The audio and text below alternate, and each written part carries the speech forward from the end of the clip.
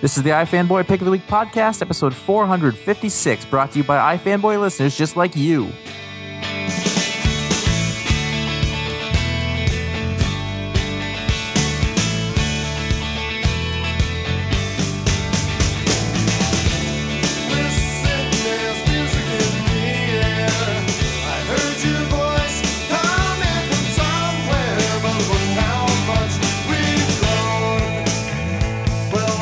Welcome to the iFanboy Pick of the Week podcast, episode 456. I am Josh Flanagan, and with me is Paul Montgomery. Hello. And that's all. There's no one else here. We're just doing the two of us. You and I. We can make it if we try. No one wants this. No one wants this even a little bit. Say the same. Somewhere, Conor Kilpatrick is just gripping his ears in horror. Connor's at a wedding. Horror crux. Jacob Horsman. He's at a wedding, apparently. It's a 9-day affair. Apparently, it's a long wedding. It's in the desert. I don't know.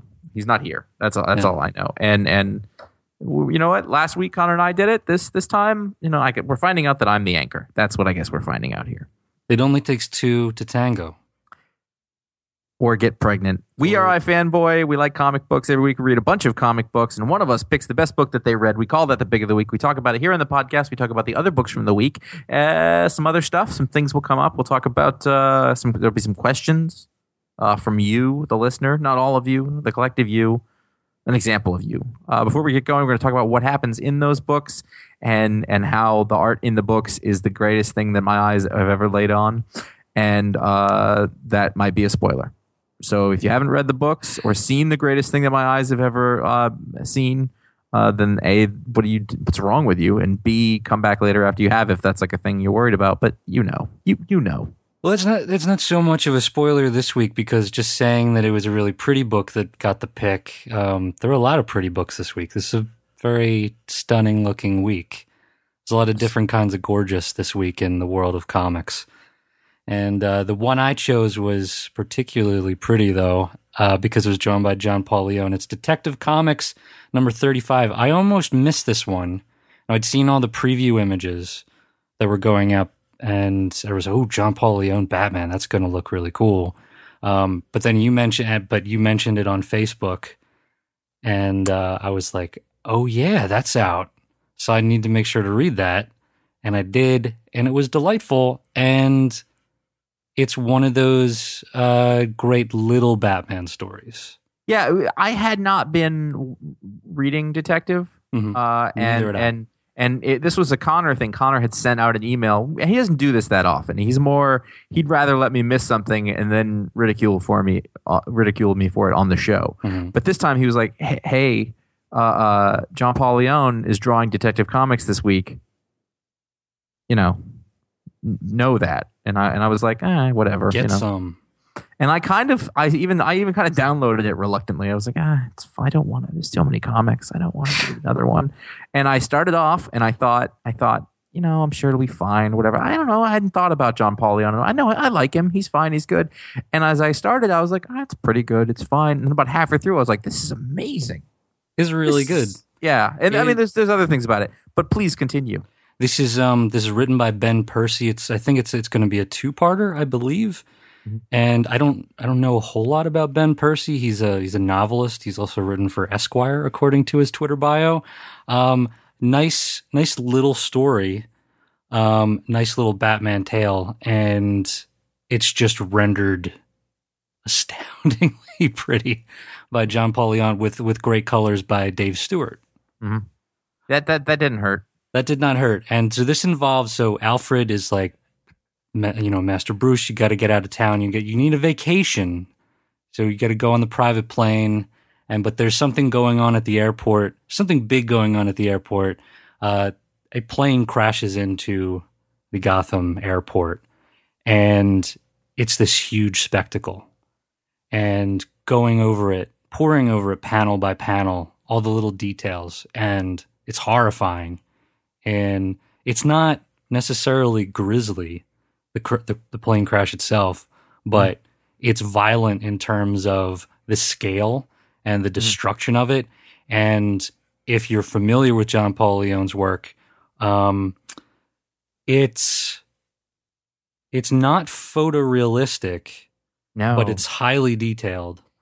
Well, I don't even know if detail is the right thing, because it's kind of there, but it's a lot of sort of impressionistic detail, I suppose. Like it's not unlike I think a little bit of Chris Samnee kind of thing, or it's like a more specific Chris Samnee. I would think of Michael Lark.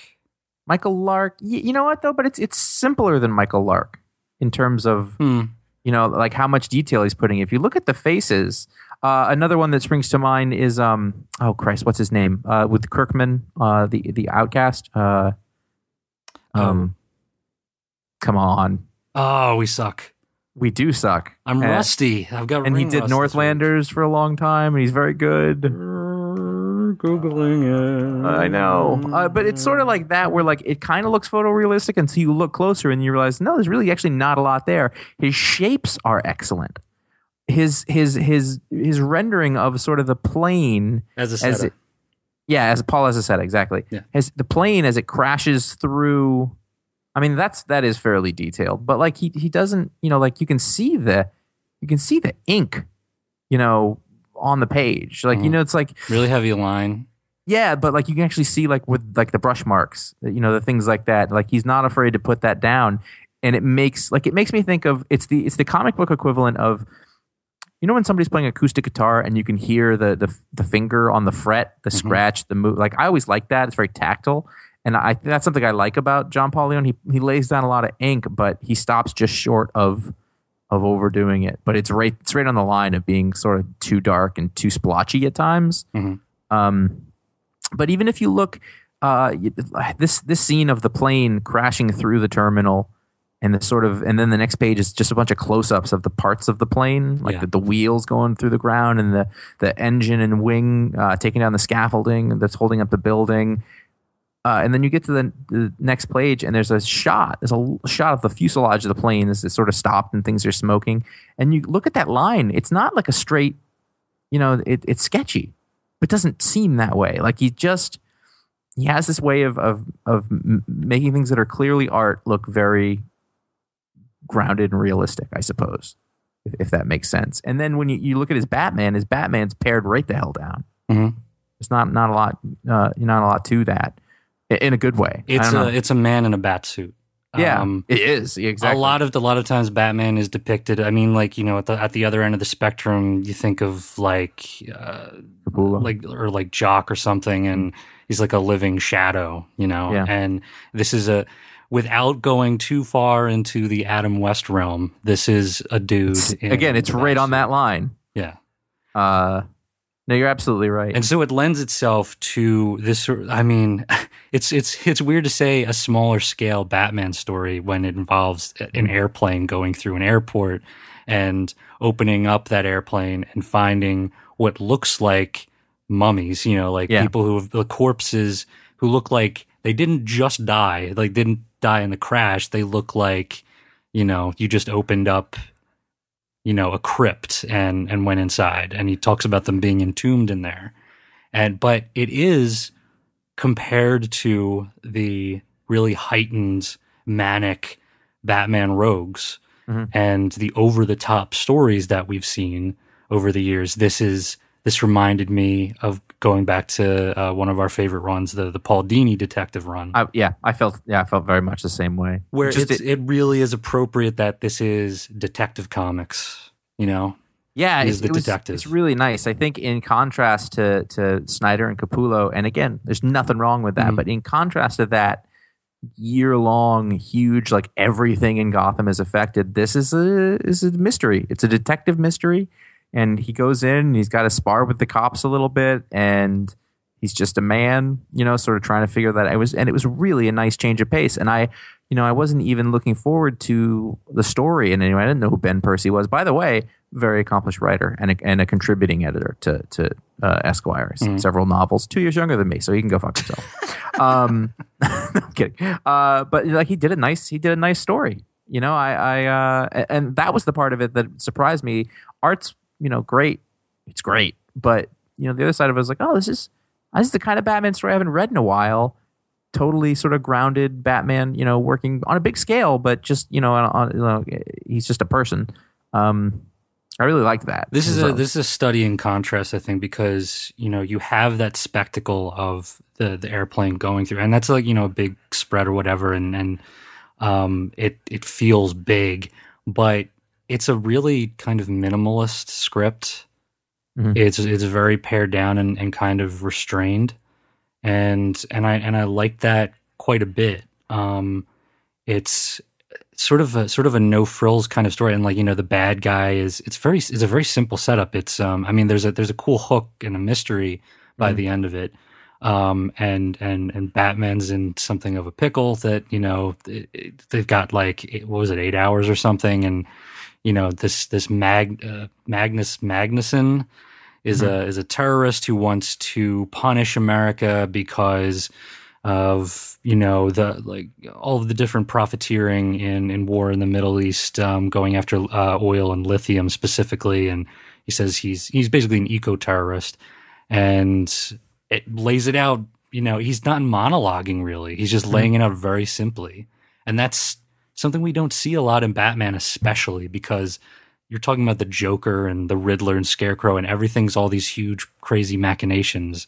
And while this has something of what looks like a supernatural twist to it with these corpses in the airplane, this big sort of, Twilight Zone kind of mystery to it, in comparison to what we're used to, it's just minimal and elegant. And so I was really, it was sort of like it took me by surprise. I wasn't expecting this to be the pick. If you gave me the list of books, no, I kind of didn't expect that either. High profile things, and but I was like, this is really different, and it took me by surprise. So that's how it ended up in the top slot this week. Well, all right. I thought I was a little surprised that that you picked it, but kind of not. Just looking through that crash sequence, and even just like subtle things like, the woman ordering her really involved coffee drink. It just speaks to like the decadence of, an entitlement of the stereotypical American. Mm-hmm. And so that it's a really interesting kind of parable in that way, but it's told very simply, as the best parables are. Yeah. I was happy. It made me craft. Yeah. Yeah. And it just was like, oh, this is a nice Batman story. It's a sort of antidote to a lot of DC. Not even that it's bad, just a sort of other side of things. So it was cool. Mm-hmm. It was cool. I'm glad that you enjoy. I'm pleased for you. I'm pleased for me too. Now let's just get this out of the way. It's apparently Thor's mother. Sorry, I guess was that the spoiler? Was that the thing? Because it was pretty obvious. Thor #1 came out. This is the She-Thor that everyone. Is that okay? Is that sexist? Lady Thor, Thor, Mrs. Thor.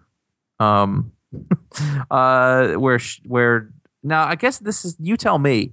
This is a lot of stuff that preceded this happened in the what was the Watcher book, Original Sin.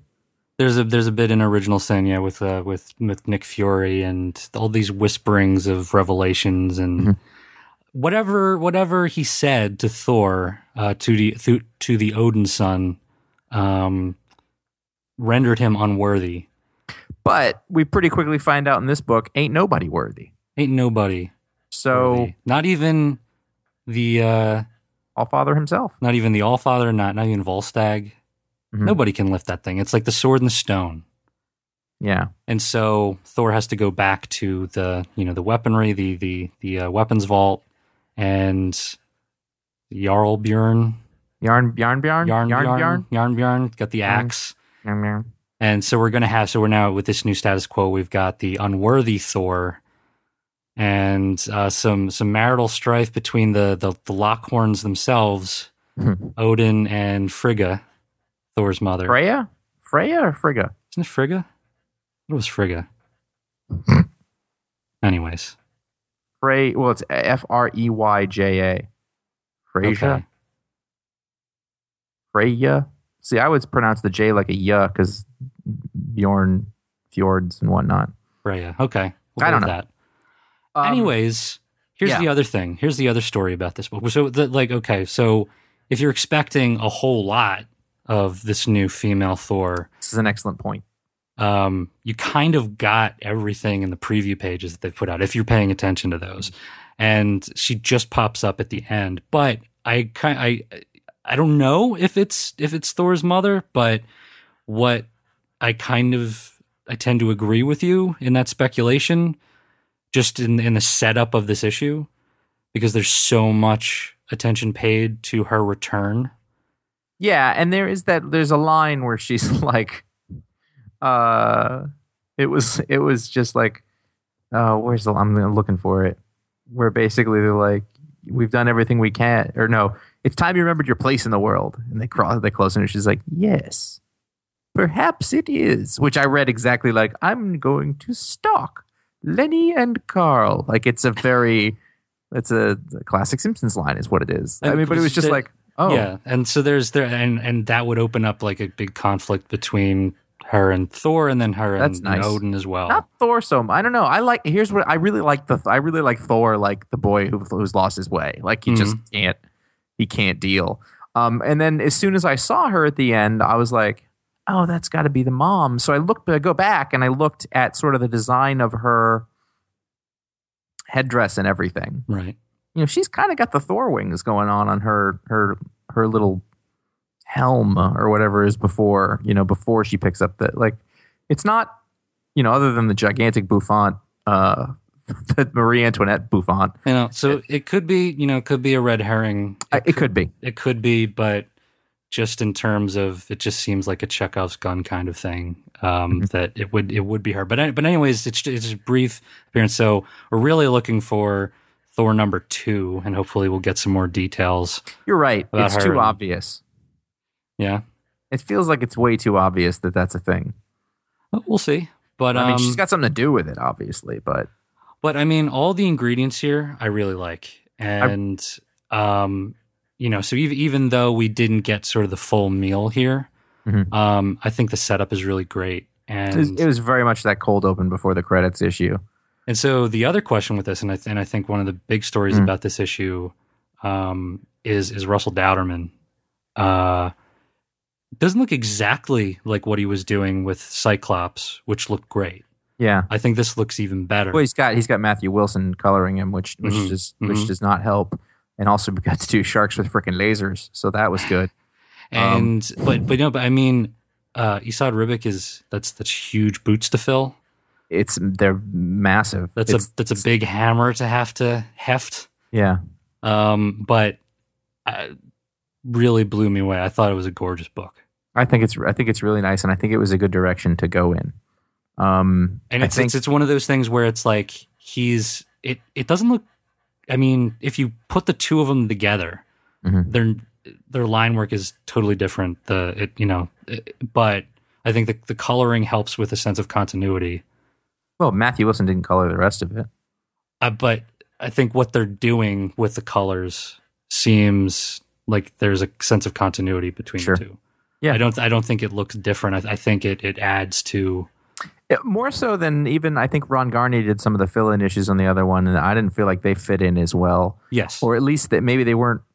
I don't know. Like it was. I don't know. It didn't feel like it was in the same mold, and because this is a new direction, they can sort of change style, but keep some of the flavor. Yeah, I think it's a variations on a theme kind of thing. It's definitely a different artist, but I think it's in the same overall feel. I like the idea of making Volstagg as ridiculously obese as possible. You gotta. I really appreciate that. And it's just it's one of those things that they really can't capture in the movie. No, not even close. Well, I mean, but even if you tried, it just you can't do it. It's just he's got to be crazy huge. I think they should. I actually think they should have done that with CGI. I think it would have been funnier. Do it with really make him gigantic, and that way when he moves and does everything, it's all the more impressive. It would have to be CGI. Like if you did it in practical, it just would look. Yeah. Well, no. Anyways, this is a tangent, but no, I think this is a fun new chapter. I think it's a cool direction, and I like the family dynamics in it. Great It start. was a good issue. It left me wanting a little more. Okay. That's what I would say. I would say it's promising. Yeah. Oh yeah. Totally. I mean, Start. I think at this point, like, Jason Aaron just did one of the best Thor runs that I've ever read in my life. So you get a lot of leash. You're fine. Like make that go. Do what you have to. It's fine. No problem. Moving on. American Vampire #5 came out, and second cycle #5. Second cycle. Yeah. Regardless, it's post break. And the thing about this one is that it was, I don't think half, but of a large portion of it was prose. This is basically we're getting away from sweets and I haven't thought of the names in a while. And what's her name? Pearl. There you go. Yeah. And we're with this other guy who's looking for a site where there was some sort of archaeological dig, and the whole time we're flashing back to the diary journal of this miner, I guess, who had gone to work on this site. And I'll be honest with you, it was about 11:20 when I started reading this, and I knew that it was going to be half prose, and I recognized that my little baby has been waking up sometime around 4:30. So if you want to do the math on that, I was like, oh, come on. And I stopped reading it for a second. I put it away. I read something else, because for me, historically, when I'm trying to haul through a shitload of comic books and you get to a big old like prose page, that's death. I hate that. However, I went back and I was like, no, I'm gonna give it a shot. I'm gonna read it, and I found the prose to be very compelling. We started off as a prose writer. Well, obviously, but I think it worked well in this, because basically we're flashing back to the 1850s, which is kind of interesting. So you're writing in that style, and it was kind of illustrated. There was a little story about how it was illustrated. I enjoyed it. It was a good story, and it sort of at the end left us, with a next. And it's is this Dracula? Is that who this guy is? Is this world's Dracula, or his equivalent, like King of the Vampires, super badass vampire guy?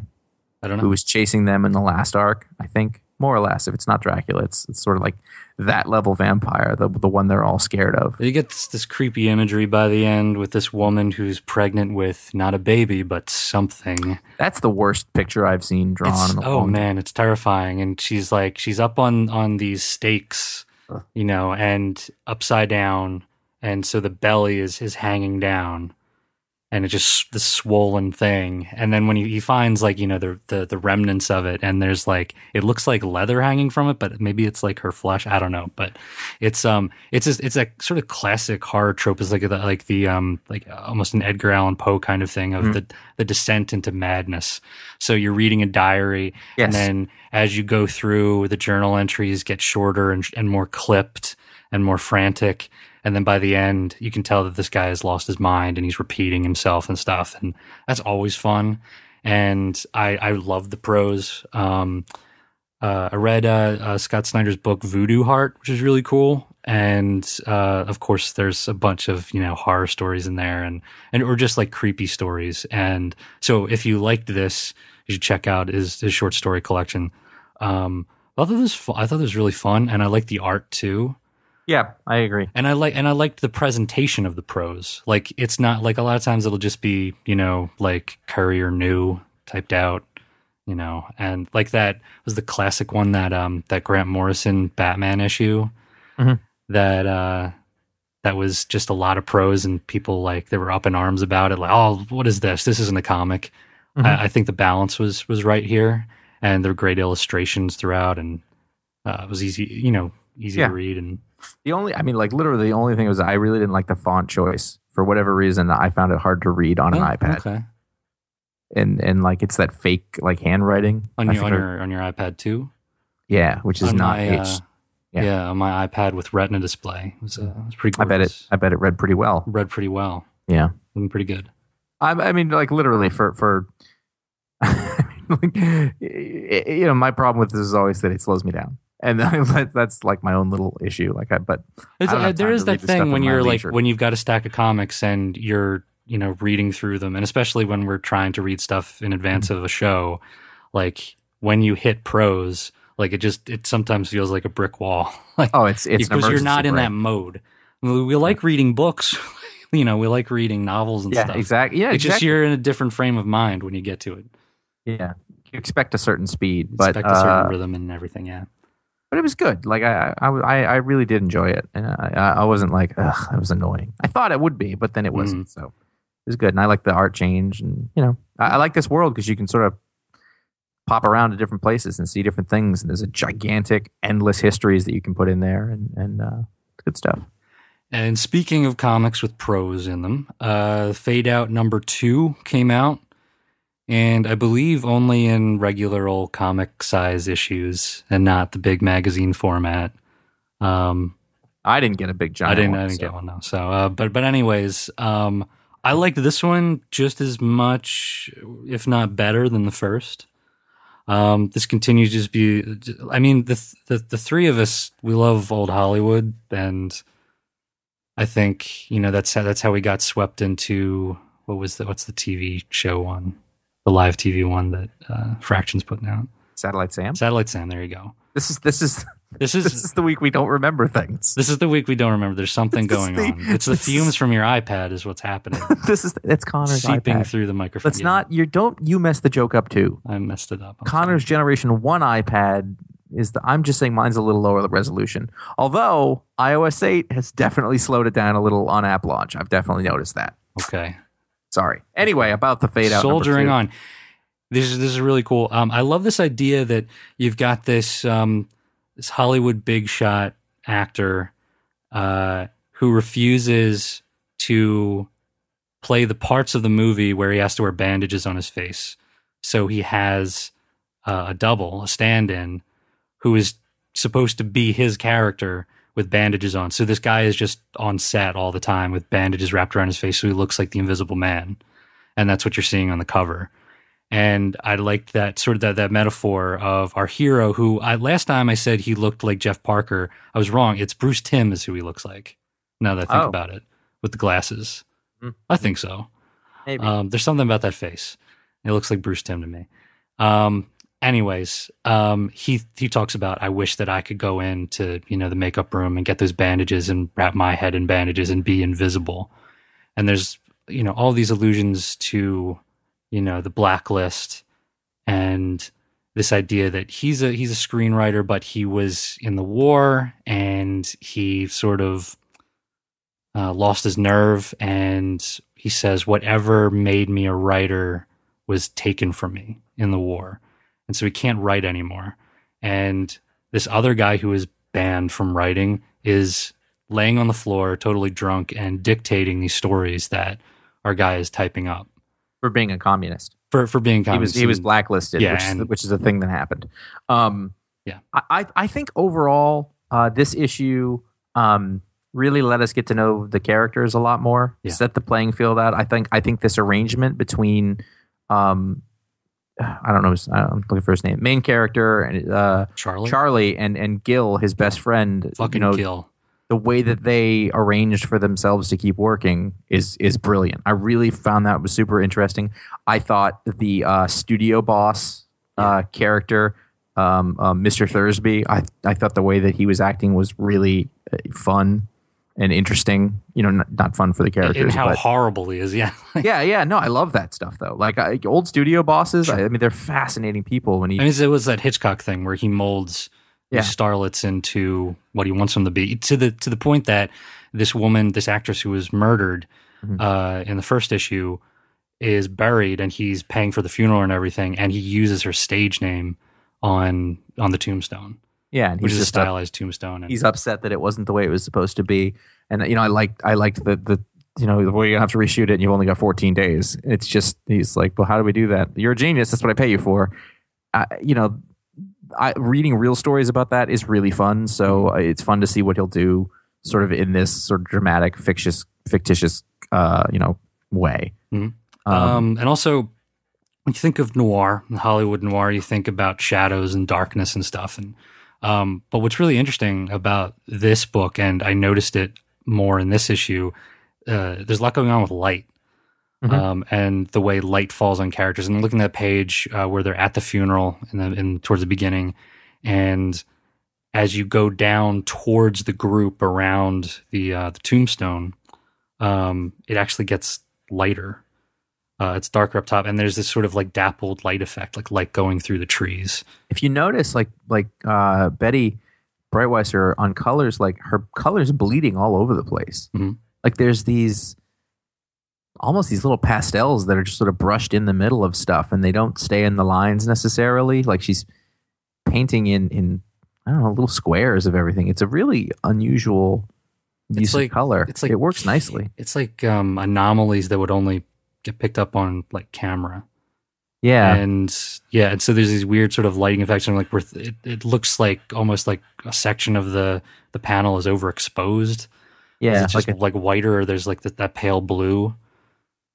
It's just interesting kind of ghosting effect. It's soft, mm-hmm. but it's because the colors aren't like blasting. It's not Technicolor, but it's really interesting. If you look at sort of the palettes that are going around here, like color that I can't explain why it works, but it does, mm-hmm. and I think that's great. It's really a thing. And a little essay on Fatty Arbuckle in the back, which is super interesting, and I did not read it, but I'm going to go back and read it because I recognize I know that story a little bit, but I want to be refreshed on it. And it's very true Hollywood stories, and yeah. Is that the thing? That was where they did it? No, it was. Oh, I forget. Whatever. This is the episode where we can't remember things. Yeah, I don't know. I think they did do a true Hollywood story. That was back when there was one that was like older Hollywood. That's when those were interesting and not just I don't know. I still haven't seen it in 15 years. So it doesn't really matter. Finally, I wanted to just talk about Black Widow really quick. Sure. We haven't talked about this in a little bit. Mm-hmm. I mean, right away, Nathan Edmondson writing, but Phil Noto is just really good. And I keep sort of thinking I don't want to read this book. And then I start reading. I'm like, it's a pretty good book. Like I'm pretty impressed by it. And then in this, I kind of wanted to bring it up because X-23 is in it. Yeah. And it's occurring to me that people are doing really interesting things with that character. Over here, over in Avengers Undercover. Wait, was she in that? Yes. She was in Avengers Arena at least. Was she in Undercover? She was in Avengers Arena, yeah. Yeah, okay. And then over in All New X-Men, X-Men. She's this character who not too long ago was kind of considered a stupid joke kind of thing. And I like her a lot. And it's like oh no, another derivative character. It's but the version of her in this is different than the one that's going on in the other book. That does not bother me. It's not a complaint about continuity. I like that. Like she's this super capable, angry but self-aware. Like she's full of rage. She's got most of Wolverine's competence. And it's really really interesting. I really enjoyed it. I like Natalia in this a lot. I like how she's a little older, and she's pretty seasoned, and she's sort of caught between all these different things. It's a good book. It's so good looking. There's and just great silent sequences. Yes. Of a lot of action going on, and that's I think part of that is the scripting. It's really tight. Like let's have her rappel down a wall and and then burst through a window, and here's a guy with a gun and all this stuff, and then Noto's layouts are just really nice. Like there's some pages in here that would be great to have. Except I think he does everything. But it's got this nice, and for a digital thing, like it doesn't look, it looks organic. It looks totally watercolor. He was a guy when he first showed up on my radar. Like you'd see him do covers, and you think those covers are amazing. But then when he did interiors, it didn't quite click for a little bit, and I think he's got it down now. Oh, definitely, it's real nice looking. Anywho, let's see, 11 issues. Chances are there's a trade of that. If I were you, I'm going to go out and I'm going to go to ifanboy.com/Amazon, and I'm going to use that link. And maybe you should buy the Black Widow trade. Maybe that's a thing you should do, or you should look up Phil Noto's name and see what other stuff he's done, because he's a heck of an artist. And if you do that and you buy something from Amazon through our link, then you will be helping the site out directly. Won't cost you anything. That comes out of Amazon's cut. And holidays are coming up, so bookmark that. Make do. To have that be a thing. Or if you want to be a little more direct, you can always go to ifanboy.com/registration, and you can donate cold hard cash directly to the iFanboy organization. If you enjoy what we are doing and putting the time in every single week to read the books and put up the show and make sure we're hosting a place to talk about it and keep the community going, we really appreciate that. Of course, it's either $3 a month or you can do $30 a year, which would save you a little bit if you want to do the math on that. Or you can just donate whatever it is you feel like, if that's a thing that you feel strongly about. And of course, we appreciate that. You guys are the best for doing those kinds of things. You are the best. Yes, thank you. All of you are the best. Love you. Mm-hmm. I love classic Marvel comics. Maybe DC did it too, where the cover is blacked out and who is the next whatever. Sure. There's a silhouette, and this Captain America issue, who is the next Captain America, which was no secret of any kind, because we all knew it was going to be Sam Wilson. But I really like Sam Wilson, so I'm totally cool with that. But I really dug this sort of cover on this, and basically this whole issue, because we all did know, like, it was one long meeting of all of the Avengers just bitching at each other about the lack of snacks. After we got past the fighting at the beginning, but I don't remember the fighting at the beginning. I guess the big problem was that Jet was either fooled or manipulated into thinking, oh my goodness, my dad's right, and these Earthlings are awful. So she goes back to her dad, and then Steve Rogers says, "We need a new Captain America because I'm old now." And then it's Falcon it is a suit he's wearing. There's a costume there. Yeah. I can say that much about it. I don't know what I want it to look like. It's weird. I like his costume. I don't like the eyes. You don't like the eyes? No, the eyes bug me. But I get why they're there. At least it makes sort of sense. Better than the helmet thing. It is better than the helmet. Anything's better than the helmet thing, really. Sometimes we gripe when you see the hand of the creator, and especially the writer in a book. But I laughed uproariously when we get to the big splash pages, where it's like, y'all knew it was me. This, and he's like, and he literally says, like, this is the least shocking reveal ever. And it's just it's totally breaking the fourth wall, but it's true. And I just kind of like you can just see Rick Remender, sitting there and like, you know what, fuck it. Yeah. And then, you get to the point where they're like, just say what we're all waiting for you to say. And, at the end you get the rally cry and another splash page. And I just I love the irreverence of it. Mm-hmm. And I love the choice to have an irreverent character as Captain America. So you can tell that he is very honored to be the new Captain America and takes it seriously. But at the same time, it's sort of the Hawkeye, not Clint Barton, but Benjamin Franklin Pierce from MASH, who's got the little bit of irreverence for the whole thing, and making light of it. So while still being a patriot in his own way, and so I like that character choice, and I continue to enjoy Old Man Steve Rogers. Yeah, in his LL Bean, I like the fact that no one would give the Vision credit for being funny. I was literally the only one who told a legitimately funny joke. I was like, that was nice. It was fun. It was like a good old sort of little romp thing. It was, like I said, there was those other things that happened, and I totally didn't even like. But I think the most important things were there at the end, and so I think all these different Marvel character changes, maybe the Iron Man one aside, are pretty compelling. Yeah. And don't feel gimmicky to me. They feel like it's interesting avenues for storytelling. Listen, Tony Stark will live in all of the movies that Robert Downey Jr. does that are not about Tony Stark. Anyway, except for Zodiac. Action Comics 35. Yeah. This was an interesting one. Yeah. What do you think? You added it to the list, so you tell me. I did. Here's the thing. I really like this. I like what's going on, but I find myself, I want to be more interested than I am. But overall, if you look at the end of it, basically, Clark comes back after Brainiac had put everybody to sleep. Thousands of people died, and everything's kind of okay. And the question is, was, do we need a Superman? And Clark as himself writes a thing that, like, he's not really needed anymore. And then Lois writes a thing, like they're going back and forth through journalism about how, it doesn't matter. Like we need Superman, the concept, and maybe he needs us. Mm-hmm.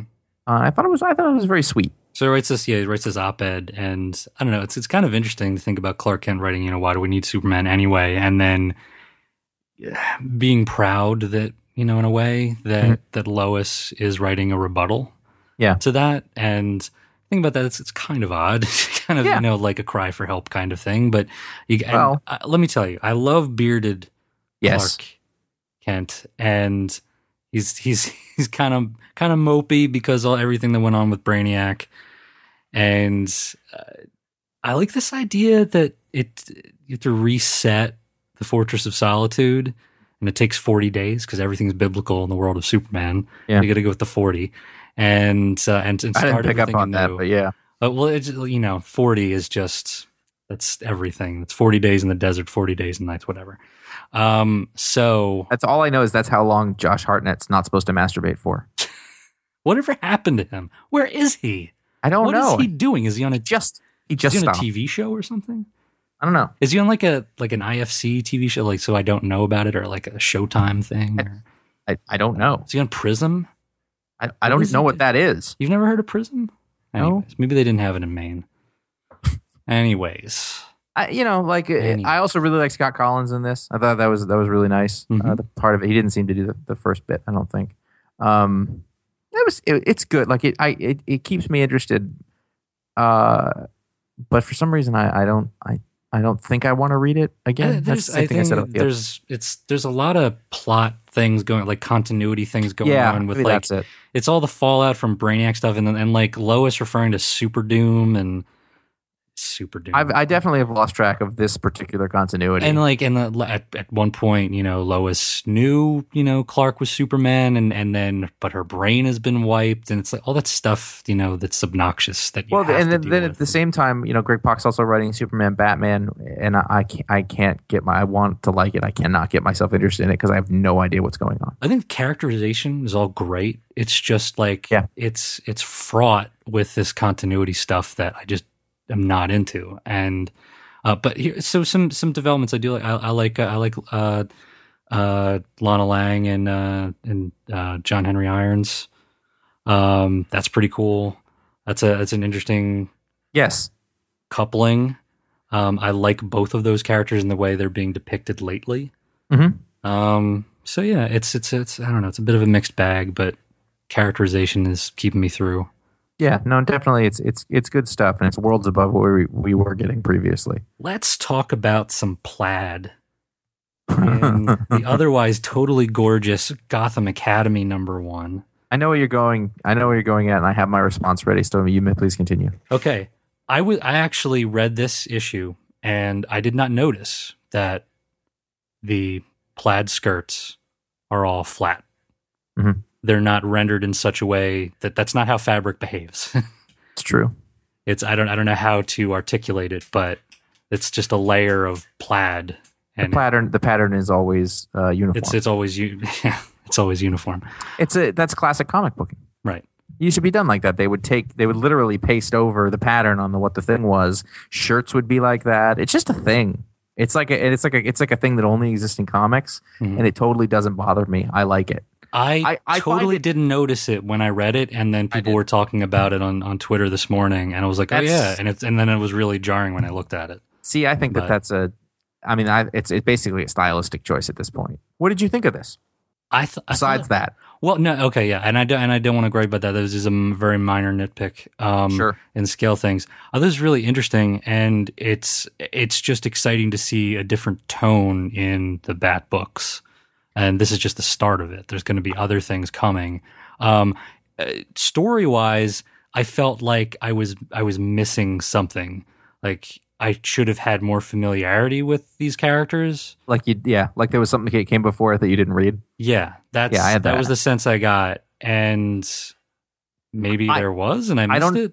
I don't know that I can speak to it, but I can tell you that I thought that it had a different kind of tone, and it feels like maybe they're going for a female audience, and I think they may have done a good job with that, but I'm not sure because I'm definitely not the target audience for this. That's what I came out of. I mean, it's very much like crime-based Harry Potter in Gotham at the school, like kind of thing. It's kind of what I got from it, and I think it's neat. And I wish them a great deal of success, but it's totally not for me. Okay, it's really great looking. I'm gonna stick with it because it's just gorgeous. It is. The Kersh stuff is just nuts, and in really nice colors too. And the one thing that was just weird about it, you go through this whole story and it's about the relationship between these characters and this institution, and then you get to the end and there's like a weird looking eye looking out at them through the wall, and I was like, what is this book exactly? Is it a horror book? Is it, so like I'm not entirely sure what all the stakes are. Yes, no, I agree. So. Because it's almost like I guess it's a YA kind of thing, but it's in this larger world of Gotham, and what's the balance of like how much Batman is in this book, how much, I don't know. What's this about Guardians now? Guardians 3000, number 1, by Dan Abnett. This is really cool because he and Andy Lanning rebooted Guardians of the Galaxy for that great run that we always talk about that this summer's big movie was based on. He ignored the classic Guardians of the Galaxy characters and basically assembled a bunch of other characters under the banner of the Guardians of the Galaxy. So that's where you get, Rocket Raccoon and Star-Lord and everybody, and Gamora. And so there's all these other characters, like Yondu, who's the one who did end up in the movie, although a very different version of Yondu, the Archer, and Charlie 27, and God, all the names are crazy. Charlie 27, Starhawk, who in one iteration is male, one iteration is female. Master X, I believe, is his name. So he decided, well, we got to give these characters their due. And it actually takes place in the year 3000. So it's a little bit Legion of Superheroes. This is a whole bunch of timey-wimey crazy stuff. All right. Basically, they get into a skirmish and end up all getting killed halfway through the issue. But then they wake up 30 minutes earlier and they have to relive it. But the one human girl with them named Gina remembers everything, but it's sort of like a deja vu experience. So she's like, this feels familiar.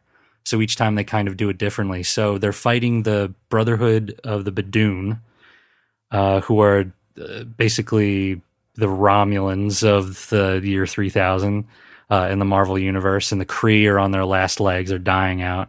We've got sort of the Council, and in the year 3000, Gladiator is still around. You got the Kree Supreme Intelligence. You've got like a descendant, I guess, of Annihilus that's female. And they're trying to stop the Badoon, but something is going on with the time stream, so that every time they make any kind of progress in their war with the Badoon, it gets rewound. So there's all kinds of time craziness, and I really dig it. The one thing that kind of bogs it down is there's a lot of space lingo and rhetoric, like future rhetoric. And since it's such a sort of confusing and jarring story to jump into, because you jump right into the battle and a lot of these characters we're not familiar with, at least in the modern day, having a lot of, frack kind of lingo, it's like this added wrench to it. And so there's like this extra hurdle that you have to get over to figure out what's going on. But otherwise, I think it's really fun, and I'm excited to see where it goes. Rad. That is all the comics that we were going to talk about, but I think you've got a lot of comics talk today, I think. Let's see, we have time to do one email. Want to do one email? Can Sure. I pick? Yeah, go for it. Sean in Seoul, by way of Long Island, writes, I wrote to you a few years ago and asked the same question, but I want to know what's changed since then. Comics sure has. What is your favorite thing about comics fans, something the community has that is unique that you love? On the flip side, what about the comics community do you find to be their worst quality?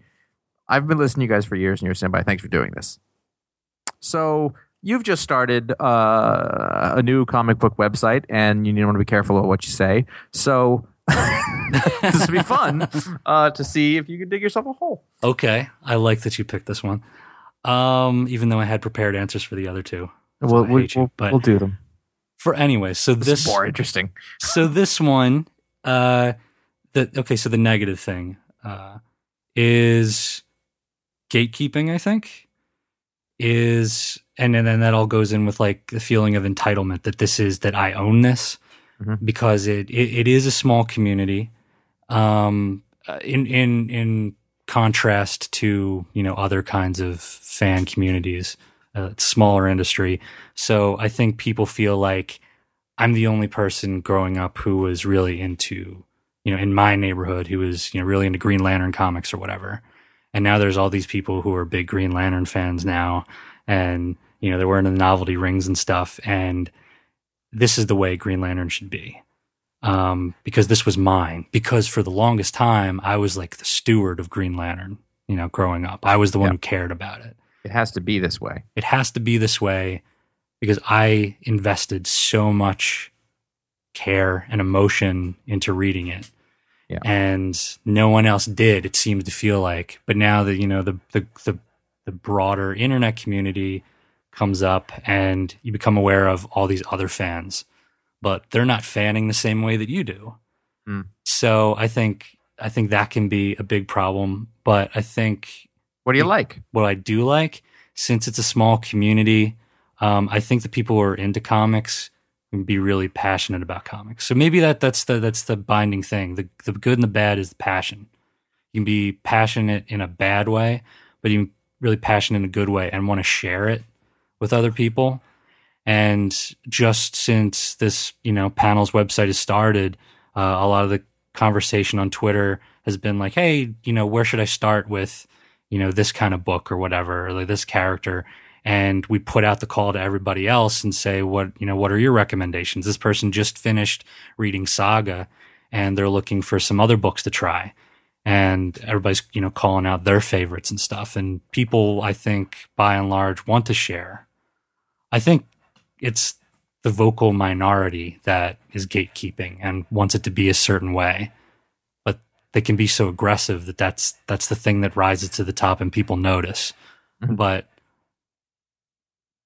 on the day to day, I think people want to help other people find, they know that it can be confusing, that the spine numbers don't always make sense. And, where do I start? And we've been babes in the woods at the beginning, not knowing what to read next. And we wish that we had someone who could, help us find the way and get to the books we want to read and not be confused and feel out of the loop. And so I think the good amongst the comics fans try to facilitate that and help people out. Cool. I think, let's see, you were smart. You did bad first. Thought of a good one. No. I mean, I could easily say about the same thing if I was to say what's the worst thing about it. But, and that's probably it, is that a resistance to change because of an ownership of something, and therefore very little new or different cracks the surface, and so therefore books that sort of push that boundary don't seem to be as successful as we want. I'm going to go a different way and just say I think on the whole a lot of the people buying comic books are way more into the properties and characters than they are into the craft going into what they're doing. I think we talk about artists and people a lot of time. The fact that John Paul Leon is drawing an issue of Detective Comics should be a really big deal. That thing should sell through the roof. That thing should sell like a Jim Lee issue sells because he's that good. But I don't think that a lot of people end up. I don't think a majority of people end up understanding the craft well enough to appreciate that kind of thing. Mm-hmm. And I don't like that. I think that I've spent this whole time that we've been doing comics learning how comics work, learning what's good about comics, learning what makes great comic book art, a great craft, and that's the part that I love and appreciate the most. And it kills me that more people don't appreciate that. I'm not saying that there aren't those who do, and everybody likes their own thing and taste is subjective or whatever. But there are some things that I was like, it's just so good, and I don't know why everyone doesn't understand this. I wish people could understand things the way, like as you keep going, you just get to be a better and better reader, and you can sort of see what's going on. When I say it, it sounds like a kind of a snobbish answer, but there's just so much good craft going on, and I think there's so few people who can understand it. In a way that, like, it's like when pros complain about reviews, which is ridiculous, by the way.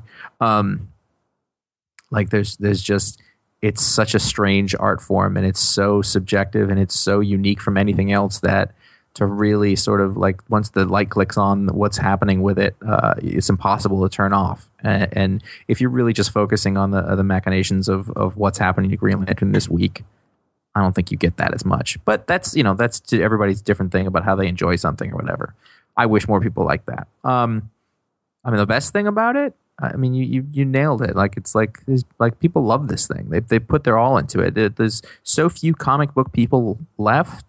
Really? I know the industry's growing or whatever. There isn't. There's, we're not filling in the ranks of those of us who are going to be dying off at all, really, relatively speaking. So, like, the people who are buying comics are totally supporting the industry. Like, they're the ones keeping everything alive, and like, no one's letting go. They're holding on there, which is sort of the flip side of that ownership thing, which is the good side of it. Like, there's a very small group of people keeping this entire industry afloat, because of their passion and their love for the things that make it up. And I think that is really commendable. It's really interesting. And, it's still comic book culture, the stories, the characters, all that stuff. That's still that's a bigger thing. But really, comic books themselves, people who read comic books, people who go to the shop or read the panels or whatever, it's a very niche thing. Most people still don't do that. So you few, you mighty, you are stalwart, and we appreciate you because you make everything possible. So there. It's heavy. Yeah, it's true though. If you want to write to us, you can do so at contact@ifanboy.com, or you can leave a voicemail at 888-FANBOYS, which is 326-2697. If you are leaving a voicemail, tell us who you're from, who you are, where you're from, and try not to keep it a rambling mess. Like what I just did, rambling mess. Don't do that. Don't be like me. So some announcements. So some other podcasts you can find on this here feed. Connor and I talked about the Gotham pilot. Sometime in the future, we may talk about how we feel about further episodes, but we're not going to do a podcast for each and every episode. So we're just covering each of these pilots as they come out, because there's a ton of new comic book shows on TV. It's all over the place, all over the dial, as they say. And next week, you will see a podcast about the Flash pilot. And I'll just say it was good. Was it? It was good. I enjoyed it. Okay. I'm not asking you any more about it. And then at some point, in time for Constantine, we'll reconvene for that and talk about that. As Josh mentioned, I also have a new comic book site called panels.net, which just launched. And the feedback has been very kind and warm. And I'm very proud of my team for putting together a very pretty looking site, I must say. Nice looking. It is a nice looking site. It works. Haven't been too many bugs. So, everything's been smooth sailing. So hope you'll check out panels.net, and we'll have a podcast coming up in a few weeks. It'll be okay, I'm sure. No, I don't want to go on forever. I want to be I'm super proud of you. Good job. You're just at the beginning, and it's going to change and morph into a thing and like begin to fit and be more than it is. And you're going through a thing that reminds me of what was probably one of the best times of my life. So good luck and enjoy it. Well, of course, wouldn't be possible without you guys. So thank you very much. And we're going to have some fun. Well, all right then. So as we get going, head over to ifanboy.com. You can comment on this show, previous shows, things like that. You can look up the old stuff that we used to put up there. And we can talk about this week's books, and you can find the other podcasts that we were talking about. Social media me. And you can follow iFanboy at twitter.com/iFanboy and facebook.com/iFanboy. You can follow us all individually. C.S. Kilpatrick, Fuzzy Typewriter, Jeff Kanata, and J.A. Flanagan. You know what? Follow Jeff. He just got married. You're going to see all sorts of shots from what looks like the most amazing honeymoon in Italy ever. So good for him. He's on adventures. He's a good guy. Finally, if you dig this kind of thing, you can write us a review on iTunes, or better yet, tell your friends about us. Introduce your mom to podcasts. Help us spread that iFanboy love all over the universe. My mom doesn't even have broadband, so I don't think she's listening. Okay. Well, my wife's never listened either, so why would she? Does she know you do a podcast? Oh yeah. So you're gonna be doing that when? I gotta. We're doing it tonight. So you're gonna come to bed really late? Yeah, I am. I'm sorry. She's not. The character of my wife is so much worse than my actual woman. By the way, it's just like classic, like honeymooners type comedy about marriage. It's terrible. But she's not gonna listen, so I can say whatever I want. I could say really nice things. She's not gonna know that either. She's a wonderful mother and wife. She would have to everybody just get off my back, please. Please. Before Josh gets in any more trouble, that's it for this week's show. Thank you all for listening. I'm Paul. I'm Connor. That doesn't sound like him. I can't do a Connor. I'm not going to try. I'm Josh. It's the great irony, the great tragedy. Yeah. You do all these different celebrities. You can't do a Connor. Nope, I can't do a Connor. I can't do any of you guys. I couldn't do Ron. Connor's not distinctive enough. I can't get a thing about it. But he is distinctive. He is distinctive, though, but I can't. In different ways. I guess. I don't know. Not in his voice. Maybe I just don't have the talent for it.